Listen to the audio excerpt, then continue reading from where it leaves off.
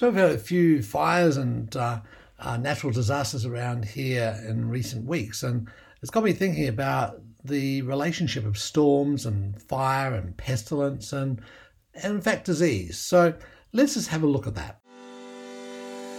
This is a place where those who suspect they're innately wise, brilliant and powerful come to learn how to transform their lives, one cognition, one realization and one blinding flash of the obvious at a time.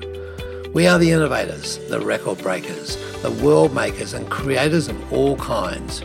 We supersede the suppressive worldview of mass ignorance and awaken the strength within. We are waking up to our innate secrets. My name is Dr. Mark Postles and welcome to the Innate Secrets podcast. So last week we had fires and significant bushfires in this area. We then had just a few days ago some significant storms and some $40 million worth of damage apparently.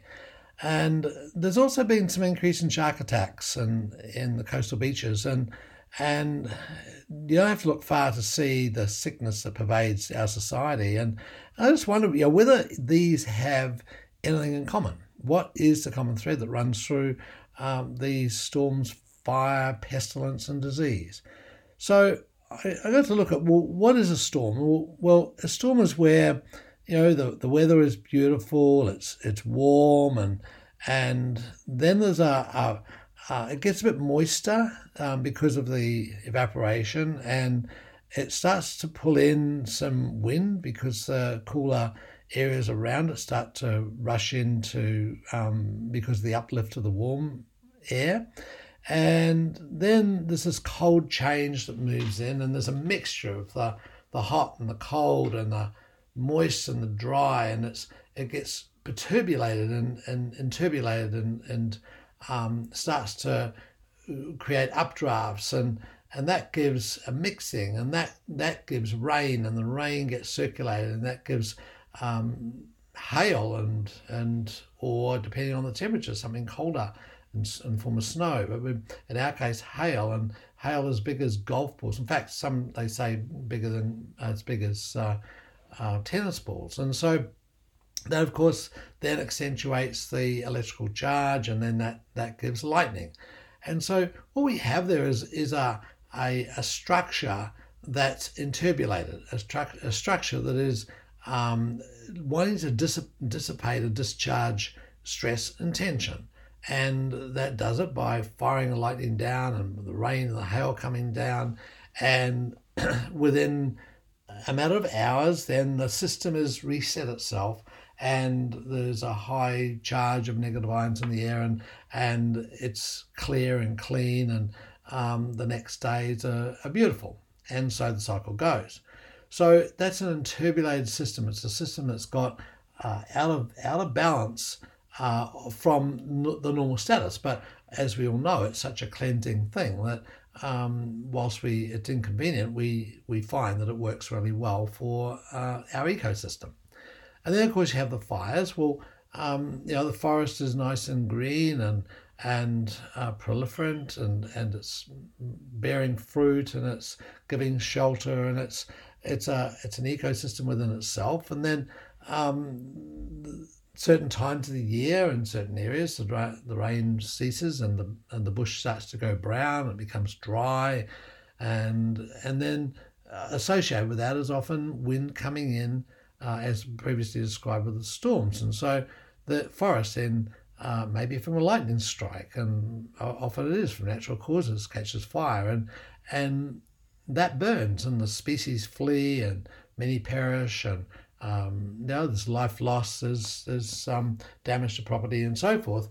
And we have a system that is a cleansing system. So often we think, it's destructive, but it's also constructive, because within the forest ecology is the procreation that's set off by fire, and many species regenerate because of that, and particularly in areas that are prone to bushfires. And so you get seeds budding and germinating as a result of a fire. You get certain sprouts of different twigs and branches that are only stimulated by fire within certain species. And so the forest then uses fire for its advantage, for its ability to refresh and renew itself, and it burns off a lot of the undergrowth and frees up the growing process by fertilizing the soil and so forth. So there's a benefit there when it all resets, and this is an ecosystem at work. This is, if you like, the wisdom of the creative powers of life, that it uses this to become better and become more organized. And then, of course, we've had quite a few shark attacks in the area in recent times, and then they started to subside. And so this pestilence, if you like, is a fascinating one, because with overfishing in the areas off the coast, the sharks are low on feed, so they tend to come in towards shallow waters where there's more feed, and obviously humans are there too, so that's a fair game. So that's it's an artificial stimulant to that ecosystem until the natural stimulant comes back around again, which in our area happens to be migrating whales. So the whales, whilst they go north during for the winter, they come back down south and head to the pole in the summer. And so as soon as those whales start coming through, then the sharks are off. They're out there trying to nab an old whale or a calf or something that is damaged or sick, and they feed on that. So there's a system to that. There's an ecological balance there, and it cleans up the stragglers, and it cleans up that food chain, so that and it allows for others within the food chain to develop as well. So there's a value in that, even though we see that we tend to mess that system up with fishing or overfishing in certain areas. And then that got me thinking, well, it's a bit like sickness in the body too, because if we build up junk in the body, toxins, foods that we can't assimilate properly, we don't get enough exercise, or our brain spine nervous system isn't connecting as well as it could, then we start to develop a system that's not able to function to the best of its ability. And so the body then goes into a process of much as the forest floor does, as it increases the temperature, it has a fire. It has a storm. It has a high rate of activity, a high metabolic rate, which then allows the body to purge itself of these toxins and to clear out the junk, and to allow the body to reset itself. And old cells die that have been clogged up and they're not working as well as they should, and they're replaced by new cells. And there's a regenerative process that takes place. In fact, many milestones in children are reached after the high fever condition. And so it resets the body and allows that child to go to their next level of capability and capacity, and it allows them to suddenly start integrating with others socially better, or depending on their stages, or talking better, or walking or crawling, or understanding more complex discussions and equations and concepts. So those leaps are subsequent to the body having an opportunity to reset itself and to clear out irritations and develop another neural response to its environment that allows it to go to that higher level. So these are all in the form of what we would see as disasters, as inconveniences, as difficult times. But they're all part of the innate wisdom of the universe, and in this case of biological matter, to cleanse and to replenish and to reinvent itself. And so it uses these for that very thing. Now, if we come along and we stop it we try and stop those events from occurring. We seed the clouds, or we don't ban fires, and we net sharks, or we sterilize people's bodies. We don't allow that person or that ecosystem to do what it needs to do in order to replenish itself.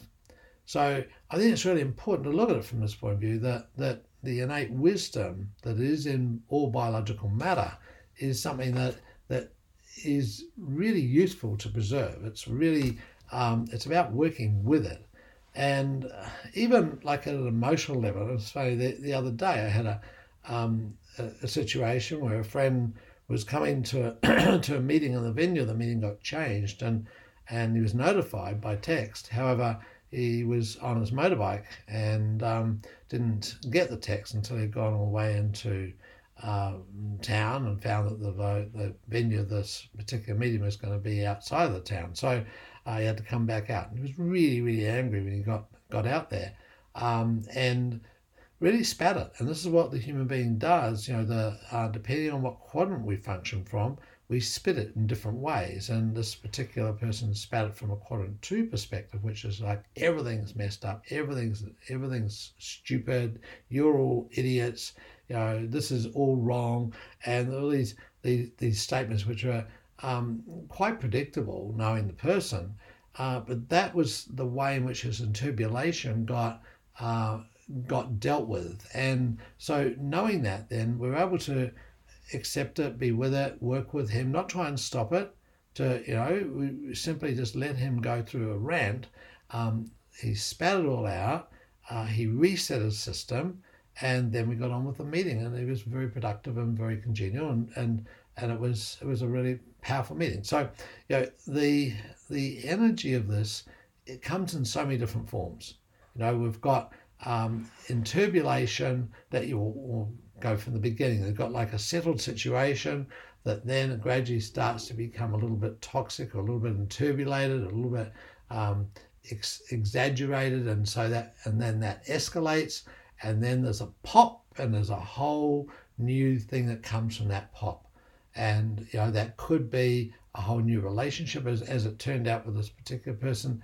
It was like, he brought up a whole bunch of things that had been niggling him for a period of time. They were able to get handled. We didn't know about them. They came to the surface, and so that allowed us to collectively work on them and make sure they got cleaned up.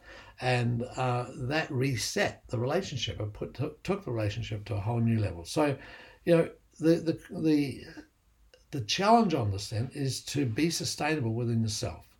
And whilst nature gives us these examples, and we appreciate the examples and we work with the examples, I think the thing we can change the most, we can't change the storms or the fires necessarily, or the sharks, but we can certainly work on making sure that we're sustainable within our bodies, so that sickness is in that cleansing form can be complete, and it does what it's designed to do.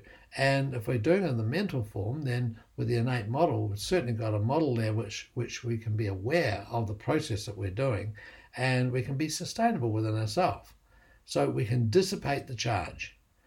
We can see the positives and the negatives as being part of that interpolation, and rather than bring ourselves to a point where we explode, we can see the opposite side of any particular argument, and it flattens the charge. We see where the bad is good and the good is bad, and it allows us to not have to go that point of blowing.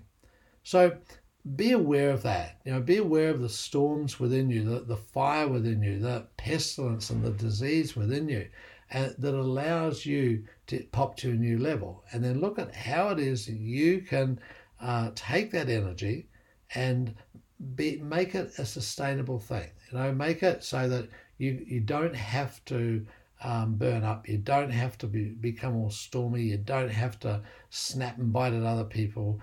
You don't have to line the ground with your, in a state of disease and sickness. You can allow yourself to bring the charge in, allow the charge to flow, and pop to a new level. So have fun with that one. Let us show you how to fire your brain in ways that serve you so that you can be confident, connected, and bring joy and passion into what you do every day. Get a free copy of my book, The Innate Model. Go to theinnatemodel.com/free book.